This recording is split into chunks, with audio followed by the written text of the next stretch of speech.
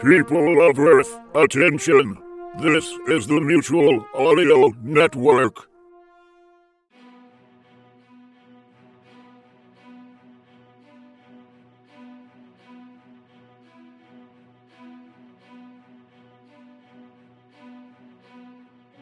In a soulless world, where social media rots the brains of technocratic serfs, where the slightest challenge to daily dogma causes the weak to run for their safe spaces, and where the banal want to dehumanize patients and students into consumers, and turn audio dramas and comedies into the white label generic brand of audio fiction, only one heroic network is willing to draw blaster and broadsword and fully dramatize their narratives.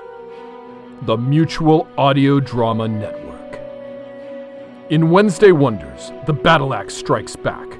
The network fights bravely on 3 fronts. In the first battle, the heroes of the Sword of the Crimson Tatters delve deep into the tomb of Emperor Edgard and confront the truth behind his crown and the tattered sorrows. Next, the network flanks the other side of the enemy's army with Continuum Force. In this mid-season finale, key members of the team are disappearing from time, and Rome has seized control of the base. The remaining members of Continuum Force make one last-ditch effort to save the timeline and restore things as they should be. Continuum Force will return May 7th.